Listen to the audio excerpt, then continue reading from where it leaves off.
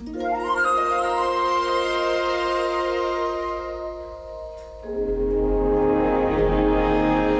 choose to go to the moon. Okay, everybody, welcome to episode 1 of our From the Earth to the Moon podcast. This is Doug. My colleague here is Peter. Welcome, Peter. Welcome, Doug. And we are going to be discussing the 12-part 1998 HBO miniseries From the Earth to the Moon. Why are we doing a 20-year-old miniseries? Because there aren't too many miniseries about Apollo or about space in general.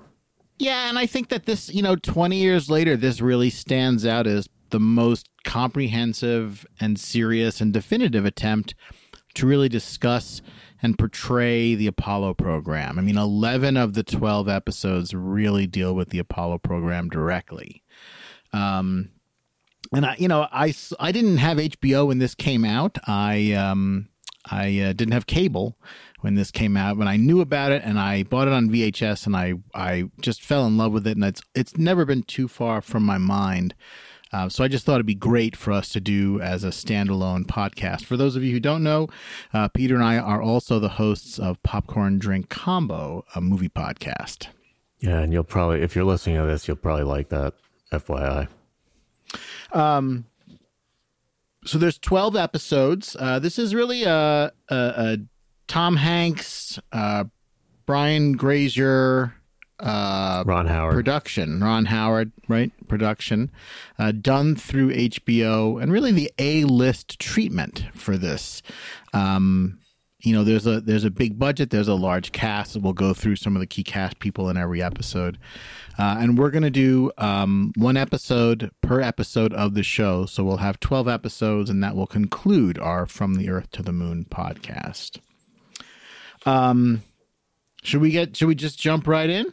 Yeah, I mean, a couple of facts about just why the series was made. I mean, Andrew Chaikin wrote the book. It's the same name. Well, actually, it's Man on the Moon, I think, wasn't it? Right. And it's a Man on the Moon. And but basically, the series parallels his book, and it really got made because Tom Hanks and Ron Howard were really interested, and they had, especially Tom Hanks, had the star power to produce this. And his interest was, I'm sure he had interest previously, but his interest was piqued by making Apollo 13. Right, with Ron Howard. With Ron and Howard. Brian Grazer. Right. So I think that this is an expansion of the renewed interest in Apollo and NASA that came at that time when that movie came out. The movie was a big hit, and I think that enough time had passed that maybe there was a little bit of a generational shift, and this sort of scratched that itch for people to know more about it. And even though there's 12 episodes, it aired over 6 weeks. So I believe it was on Sunday nights. They would show 2 episodes back to back. So each week they would show 2 episodes. So the whole thing was done in just 6 weeks. And I don't know if they ever re-showed it. They probably reran it. Around the time. Not in prime time though. They probably, they reran stuff in the afternoons. Yeah, but anyway, this is episode 1, which is probably the only one that is. It's the setup episode, basically. Right. So the episode 1, Can We Do This, directed by Tom Hanks and written by Steve Katz, aired originally April 5th, 1998. And this is essentially their encapsulation of Mercury and Gemini, just to sort of tee everything up and set the stage for the Apollo program. So let's go through it just sort of scene by scene. We begin with really the dawn of the space age, right? The opening is Yuri Gagarin's launch of Vostok 1, shown in essentially a little bit of stock footage. Right. And then we are introduced to our stand-in for Walter Cronkite, Emmett Seaborn, who's sort of our I guess he represents all of the news media writ large throughout the entire show. And he's played by Lane Smith. And I guess they were looking for somebody who kind of was suggestive of Cronkite without actually being Cronkite. Yeah, you'd recognize Lane Smith if you don't know the name. because he's been a character actor in a lot of things. So, basically this episode, as you'll see when we hit the points now, is kind of like the Cliff's Notes of what lead up to the Apollo program itself. And they really, the interesting thing to me is, what did they choose to show? And these are the things. Right, and what did they choose to skip? Right, because, obviously it's really a tight, condensed Cliff Notes of what leads up. So they choose to show essentially the underlying political situation in the Cold War, which provides all of the thrust for the Apollo program because of competition with the Russians and the Soviet threat, and the fact that the Soviets had such a jump on rocket technology and lifting capacity and got people into orbit sooner, spacewalked sooner, before that had satellite Sputnik sooner. And this caused a tremendous amount of paranoia and fear. And panic. Just, outright panic as one, quote, victory for them and loss for the United States moved to the next one, by the third time, by the time they were, they got into space, they orbited, then they spacewalked. Right. I mean, it just got worse and worse till it really became panic. And, that was all of the thrust. So that's the background. And then they hit several. And the unspoken fear is that nuclear bombs would be dropped on the U.S. I mean, that sort of, while this was a race for sort of preeminence in the national or international sphere and prestige and victory, the underlying fear was that the Soviets could launch a military station that could drop nuclear weapons, which was, in fact, something that Sergei Korolev, the Soviet chief designer, was, in fact, working on. And that was, in fact, part of their plan. So it wasn't completely off base to worry about that. Quote, the high ground of space. Right. However, like rocks drop from a highway overpass. However, everybody already had intercontinental ballistic missiles. It was. Yeah, although again, this is, we're starting in 1961, and ICBMs are really primitive. Like Gagarin is launched aboard a Soviet R-7 ICBM, right? Which didn't have the range of a modern missile. They could hit Western Europe with it. But, they couldn't hit the U.S. at that time with a missile, I don't believe. I don't know. It didn't take long from that point. Well, remember, too, when Mercury starts, we basically have the Redstone, which is essentially a V2. I mean, the guts of the Redstone are almost identical to the guts of the V2. So I think that ICBMs are still pretty primitive here. Right. So we then transition to a meeting that is, I assume, taking place at the White House, where Jerome Wiesner, the president's science advisor, played by none other than Al Franken, good Lord, meets with Dan Luria, the father, when he was still an actor. The Wonder Years, right, playing Jim Webb, and then Hugh Dryden is also supposed to be present at the meeting, and it's the meeting, and the scene sort of details them deciding or responding to the president's challenge that, what can they do? Can they do something spectacular in space? And the recognition, like you were saying, that the Soviets were very far ahead in terms of heavy lifting capacity, but the recognition was that if given enough time, we could catch up and surpass them.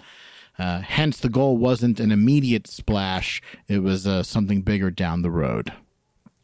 Right.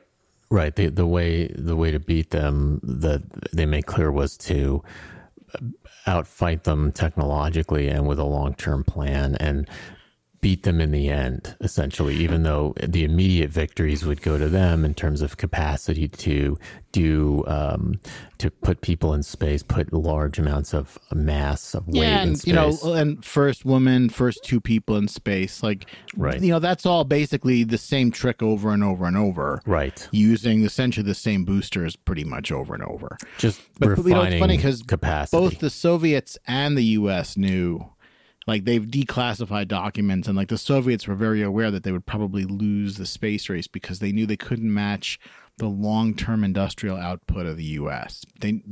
I think like the Americans didn't realize, like when Gagarin went up, they really did not realize how far ahead the Soviets were, but the Soviets themselves recognized it couldn't last.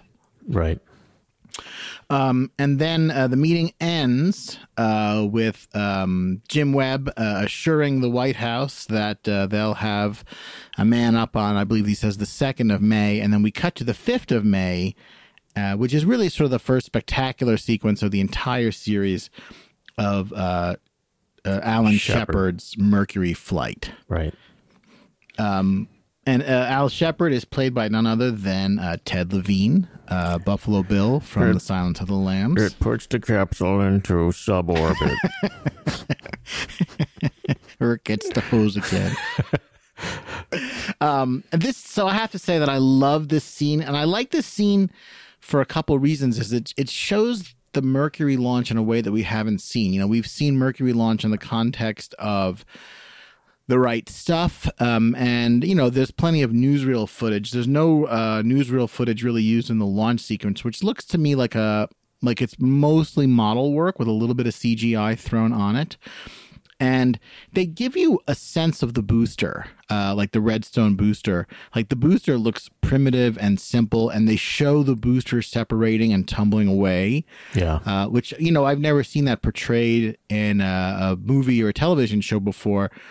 And some of the Mercury astronauts could describe, like looking back and seeing the booster tumble away. So I thought it was novel that they did that, and it looked great. And again, I'm a big fan of practical effects. I like the fact that they use models. And there's some good model work when they're up in space. And then when Shepard comes down, they show his drogue chute and his main chute release. So they show the nose of the Mercury capsule come off and the chutes come out, which again, you know, you've read about it and you've seen diagrams of it, but to see it portrayed that way, you know, with a really, really high definition model like that, I love it. Like, I love that scene of the chute deploying. You know, what I thought was great was that they give you a really good sense of how short the entire flight was. And right. Even though obviously they're not going to go second by second, right? But they condense it a little bit, obviously, for brevity. But the whole thing is so fast, which it was. And that serves as kind of a baseline to show how far they're going to go. You know, they're behind the Russians already. That's established. But they're just starting from this. This is like this, you know, little tiny little bump. Pea-shot. Yeah, it's like a nothing, and they're going to build a giant mountain, you know, instead of this little tiny anthill. And it's really it pales in comparison to the Soviet flight. Like, you know, Gagarin orbited once, but it's very impressive that the first Soviet manned flight was orbital. Right. And we had to do not one but two suborbital flights with Shepard and then subsequently with Grissom. Right. A very nice touch, I think, in this scene is that they show the Mercury control room, which, you know, that's Florida. Right, exactly. And, you know, it's only used for the Mercury flights, and you can actually go to it. I've actually been in Mercury control. It's, at least last time I was there, it's part of the tour at Kennedy Space Center. And I don't know if they filmed that in the actual Mercury control. I suspect they didn't, but nonetheless, I thought it was good that they went to the trouble of showing the original Mercury control room. Nick Searcy, we meet for the first time playing Deke Slayton, and Steve Root appears as Chris Kraft, the original flight director, sort of before he handed off the reign to Gene Kranz, Glenn Lunny, and others. You may recognize, you're a big fan of Office Space, aren't you? Yeah. Because he's got a big part in Office Space. He's the guy that they keep taking away everything from his office. Yeah. And you know, it's good to see. I like Ted Levine as an actor. I've seen him on Monk a bunch of times. I think that my favorite performance of his is the way he does Shepard throughout this. And it's sort of good to see him not play a villain. I mean, he's playing a stern guy, but he's not playing a villain. Right. And then we shift to essentially a long exposition scene where NASA administrators are talking to a large group of engineers and then using an overhead projector. For people listening who are under the age of 30, overhead projectors used to be how information was conveyed to large groups of people before PowerPoint. Yeah. If it wasn't a blackboard, it was a marker on a clear piece of plastic that was projected transparent. Yes, non-digitally, I might add, projected just with a Fresnel lens and then an overhead lens and a light bulb that got hot. It wasn't an LED.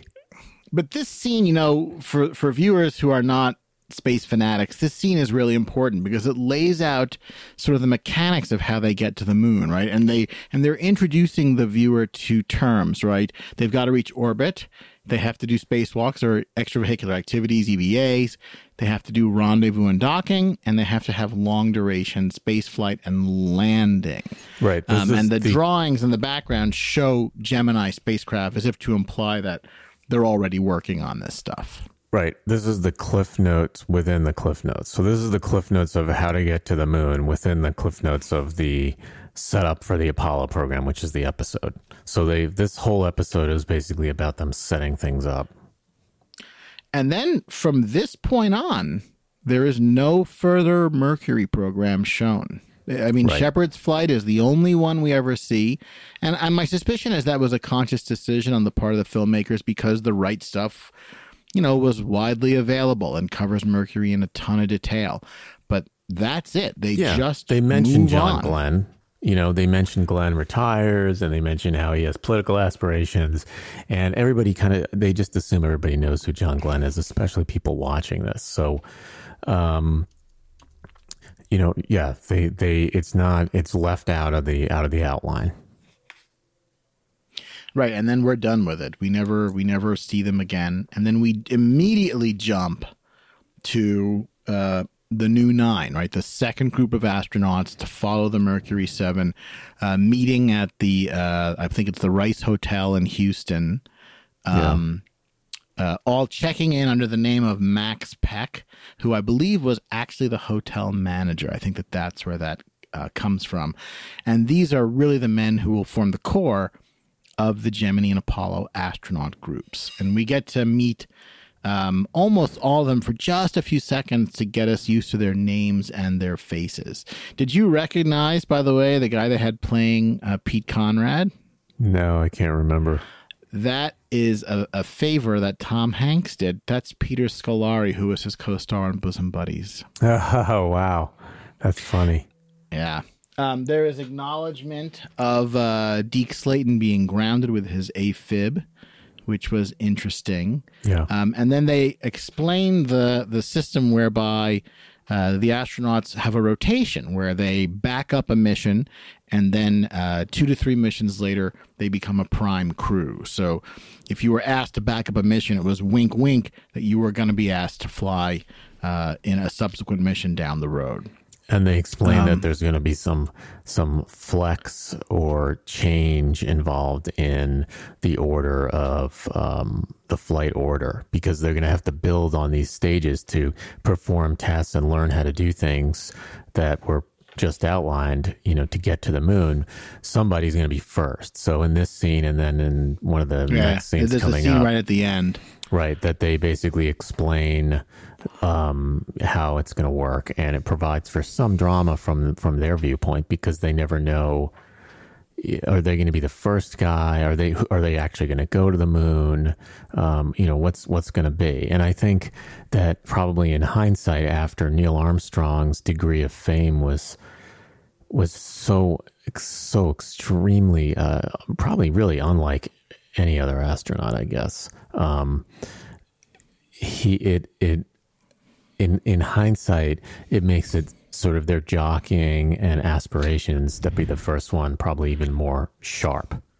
And I think that scene at the hotel, it sets up that they're all sort of frenemies, you know, like they're all there for the great cause and they're pulling for their country, but they really want to go and they really want to go ahead of the other guy. Yeah. So this, and it's done very subtly, but it does sort of set that up. But again, these are also hyper aggressive military pilots. Right. They've been the same way probably when they were test pilots. They want to fly whatever the most desirable thing to test is. They don't want to fly, the next, Navy SEAL hovercraft. Right. So we then transition to acknowledgement of the Kennedy assassination. Cape Canaveral is renamed Cape Kennedy and the JFK Space Center. And then we immediately cut from that, again, sort of setting the stage of how far behind we are. Like we have now tragedy of Kennedy's loss. And then they immediately cut to Voskhod 2, where we see Alexei Leonov doing the first human spacewalk. Again, emphasizing the gap between our program and theirs. Are there any good pictures of, like every time you see any kind of Soviet space images, it's like watching a 1917 World War I movie, like, and then the ones that we have, like there are these super high res Hasselblad pictures of Ed White floating around, right? Gemini 4, and then, which is next, right? And then, but like freaking poor Alexei Leonov, it looks like really, it looks like Charlie Chaplin's going to float by next to him. Yeah, well, it's funny because I was just watching on Netflix today. I was watching a documentary about the Baikonur Cosmodrome. And there is quite a bit of footage that looks very, very good. I think a lot of it just wasn't available in the West, or what they had was copied and copied and copied, and you're looking at a degraded third or fourth generation film copy. But the Soviets did film just about everything. So there's actually a lot of really high res stuff, and that probably wasn't, or was just becoming available about this time. Well, they should have done a better job, because it would have been even more impressive. Yeah. So then we cut to Steve Zahn playing Elliot C., who's holding, by the way, the Mercury astronaut version of G.I. Joe, which I have on my shelf about 3 feet from me. And he's sort of trying, he's talking to a group of school kids, and he shows a Woody Woodpecker cartoon explaining the maneuvers required to land on the moon. So I tried to find this cartoon, and there's actually several Woody Woodpecker in space cartoons, but the actual cartoon they show I cannot find. And other people online have commented as well that they were unable to find it, but it looks like a period cartoon. Yeah. Elliot C., who we will come back to later in the episode, but not in a good way. And then we get to Gemini 4. Did you know, by the way, that this is interesting? The word is Gemini, pronounced like eye and eyeball. And the astronauts took to pronouncing it Gemini, most notably Gus Grissom publicly. And it actually started a debate at the time, like, is it Gemini or is it Gemini? And the public affairs officer at NASA came forward and said the program is officially called Gemini, like knee, Knee. And they went with this aberrant pronunciation that everybody says forever, which is kind of interesting. Oh, one thing they showed another lecture. I guess, was it by Ed White? I forget. He goes to he's in Louisiana or something. It's Roger Chaffee. Oh, it's Chaffee, right. And the interesting thing about that is he starts talking to them. He realizes they're bored, and you can tell that he's done this 50 times. He puts on the Woody Woodpecker cartoon, and everybody's happy. I love it. And these are all grown adults eating dinner to come see an astronaut talk, and it really portrays the general public is sort of a little bit of a rough light, they're too dumb really to kind of comprehend anything that's going on, and they're coarse and crass. Right, they're really awful, and they just lap up this cartoon the same way that the 5-year-olds did, probably even more, with more gusto than the 5-year-olds. But so that scene comes right after where we're at next. So we're up to now. We finally get to see Jim McDivitt and Ed White's Gemini 4 flight, which is really notable for first U.S. spacewalk. And it looks like it's a full-sized model prop of the Gemini capsule. And it looks great. I thought that this scene was really good. There's some really interesting in-helmet shots. Like the camera is physically inside Ed White's helmet, and you sort of see on one half of the screen his face. The screen is then split by his visor, and you can see what he's seeing outside. And there's a couple of those in-helmet shots that I think look great. And we are introduced for the first time. Now we see the MOCA, right? The Mission Operations Control Room in Houston, right? Or Mission Control, as we will see throughout the rest of the series, implying that they're no longer using the Mercury control room. And they work hard to get the details right. You know, McDivitt stays in his seat. They show his glove lost. You can see that he loses a glove in a bunch of the photos. Yeah. And you know, they take pains to recreate the loss of his glove, which I thought was really neat. Yeah, there was clearly that this whole series is made by enthusiasts. Grissom really, is our Capcom. And, you know, right? that's actually probably the thing that makes it really unusual, and probably why we're podcasting about it, is because there are not that many things that are really truly made top to bottom entirely by enthusiasts. Right. And they care, like you're saying, like they really care, and it shows. Yep. Interesting that they go from this sequence, which is done with a sort of flair of the score, to sort of emphasize like this is maybe not our first in space, but it's our first big standout event, right? Now you get the sense that we're starting to catch up. There's a certain majesty to it. You know, I think they show, you know, Ed White being really kind of blown away and more or less speechless at how it's beautiful and what he's accomplished, what they've accomplished. And the pride in Mission Control, like they right. acknowledge that he's out longer than Leonov. Yeah, it slows down, like the show it slows down just a little, just sort of to linger on to get the point of the feeling across. They go from this, right, to the Chaffee Breakfast now, where he shows the Woody Woodpecker cartoon right. to the adults. But what's interesting in that scene is there is very, very brief acknowledgement. And I remember when I watched this for the first time, surprised that there wasn't more time given to it. They acknowledge that Gemini 6 and Gemini 7 have had their rendezvous, which is, you know, that's a whole other story that they just decided not to do. So Gemini 6 didn't launch on time because they had a shutdown on the pad. Gemini 7 went up for 2 weeks, and then they very quickly threw Gemini 6 up. So actually Gemini 7 launches before Gemini 6, right? 7 is Borman and Lovell. 6 is, I have to look it up. 6 is, 7 is Schra and Stafford, and they come up just for basically a day, and they have a rendezvous with Borman and Lovell. And there's just brief mention of that, and it's a really interesting story, and it's got amazing visuals. You know, they flew just within a few feet of each other, but right. they just dropped the whole thing. And then they go right from that to Emmett Seaborn telling us that Elliot C. and Charlie Bassett have died. Right. And crashed.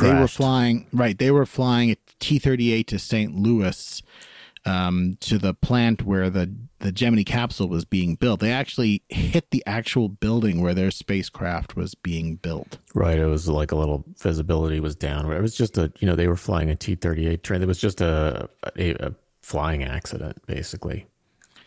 Yeah, right. And then right behind them were Gene Cernan, flying in another T-38. Gene Cernan was in one. It was their backup crew.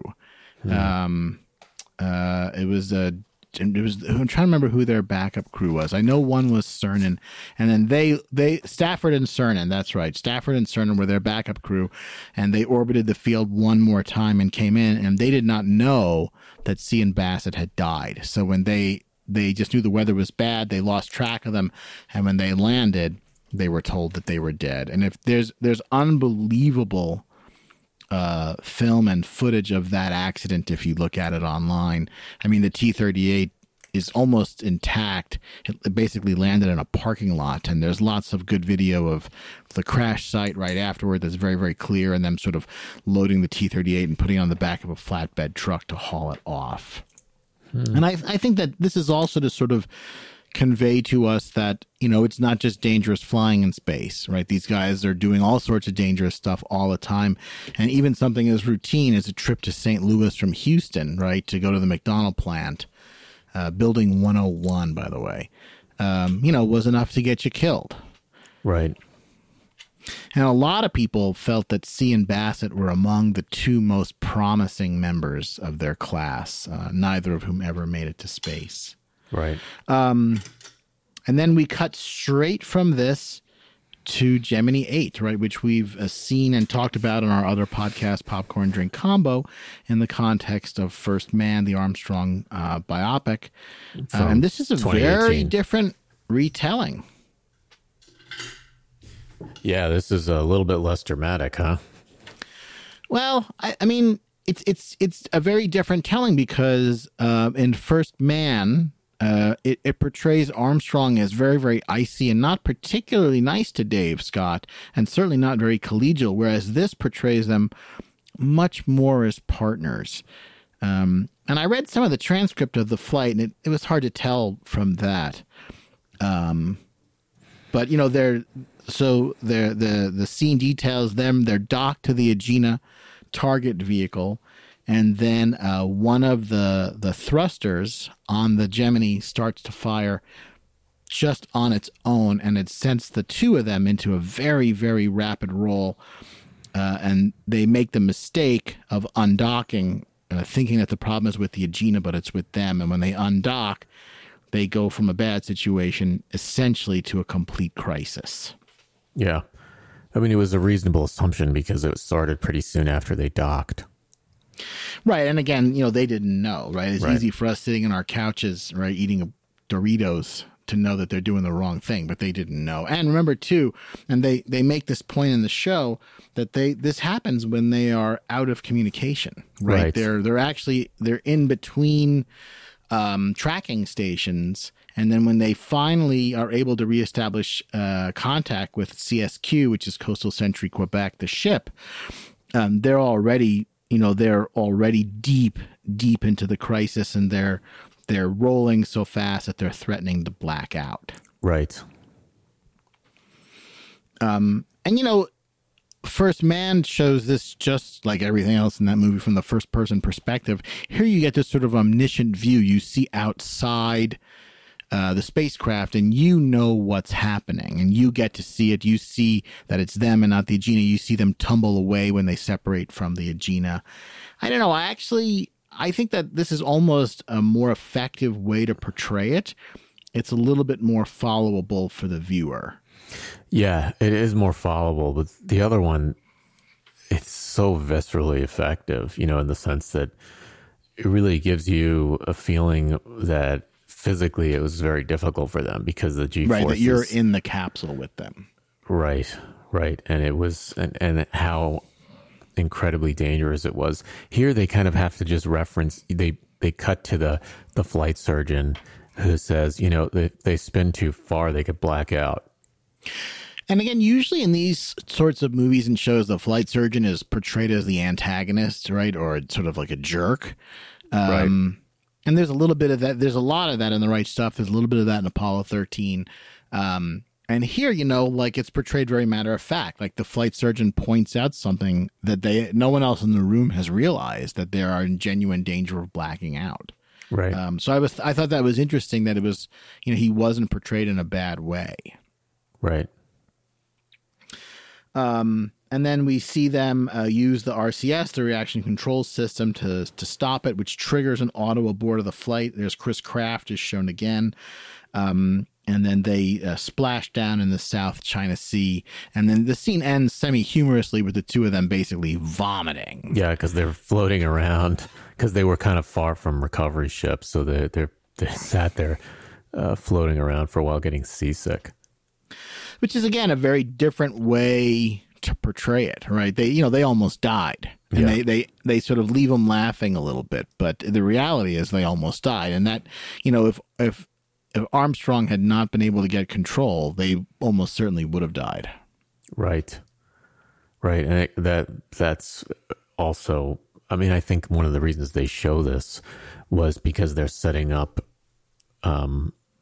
Armstrong to be more or less sent to the head of the class for being so cool in a terrible situation. I think they realized even more later how dire the situation was in Gemini 8. Mm-hmm. And so, and he saved them. So, I think they kind of, it's certainly, it means something in terms of who they're selecting later in what order. So it's part of the background for later. That's, I think, one of the main reasons they showed this.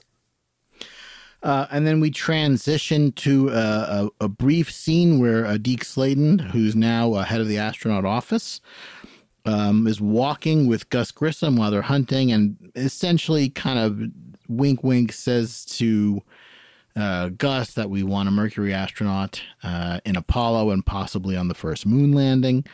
And then there is overt discussion that Ed White and Roger Chaffee will be Grissom's crew for the upcoming Apollo 1, because we're now heading towards the end of Gemini. We have a very interesting scene where we then go to Jim Webb on Meet the Press, where he goes so far as to boldly say that they have surpassed the Russians.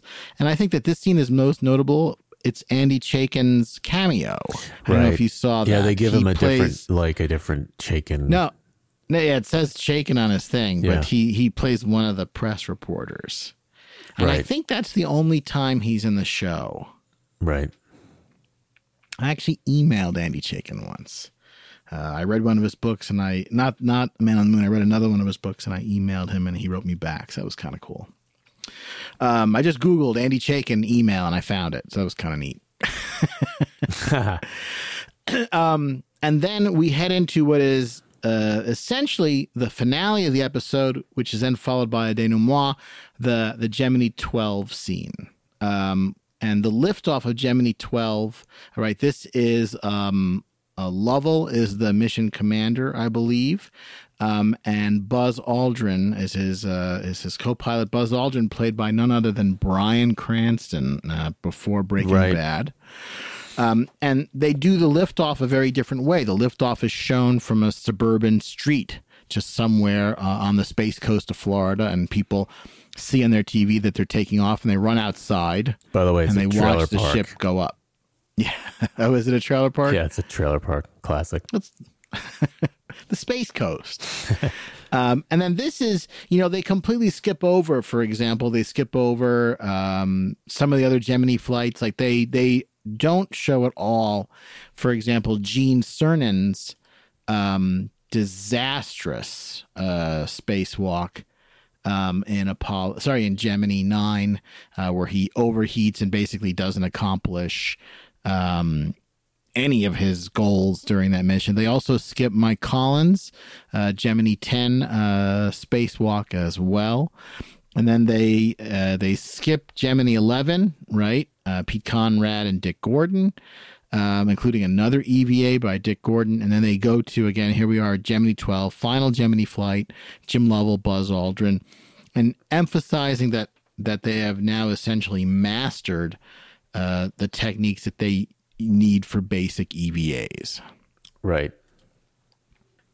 And they're showing that now they have handholds and footholds, and they've sort of learned how to work in space. And a lot of that credit has to go to Aldrin. I mean, Aldrin was one of the key people who said we have to train underwater. That was actually in part his idea.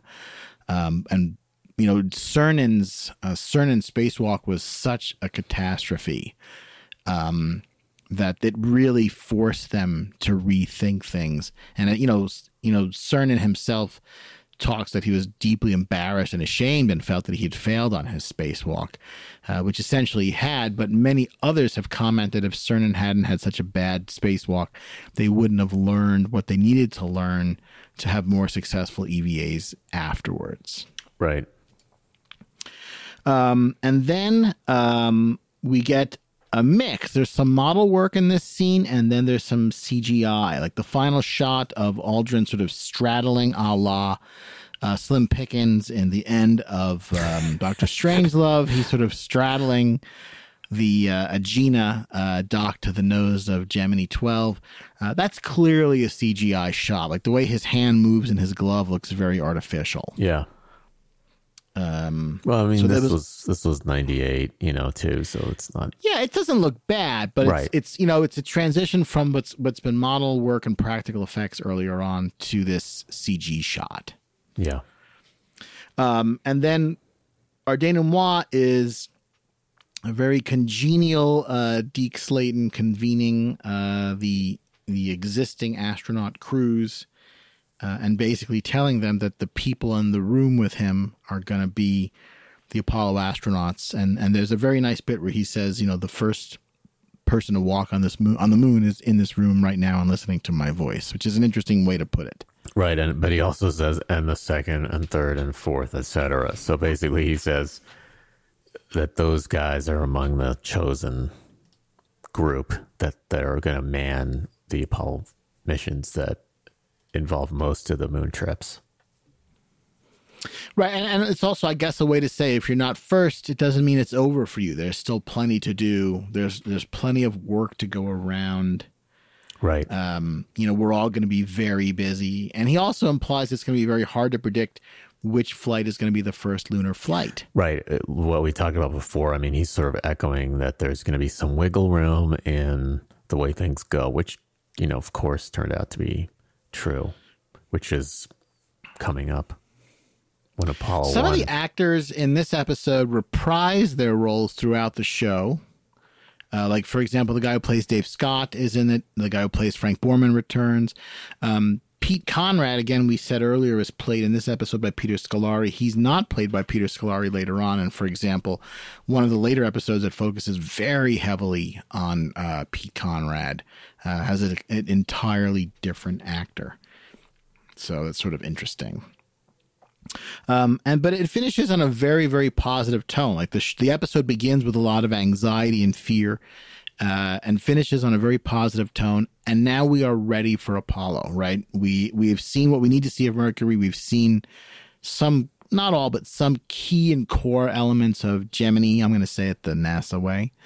And then we are about to see Apollo 1. Like, we've even been informed in this episode who the Apollo 1 crew are going to be. Right. Right, which sets us up for the second episode. Right, and sets us up for the meat of the series, essentially.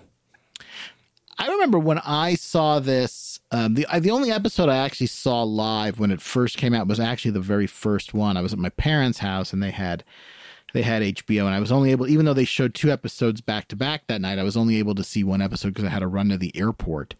And I remember being extremely impressed by this.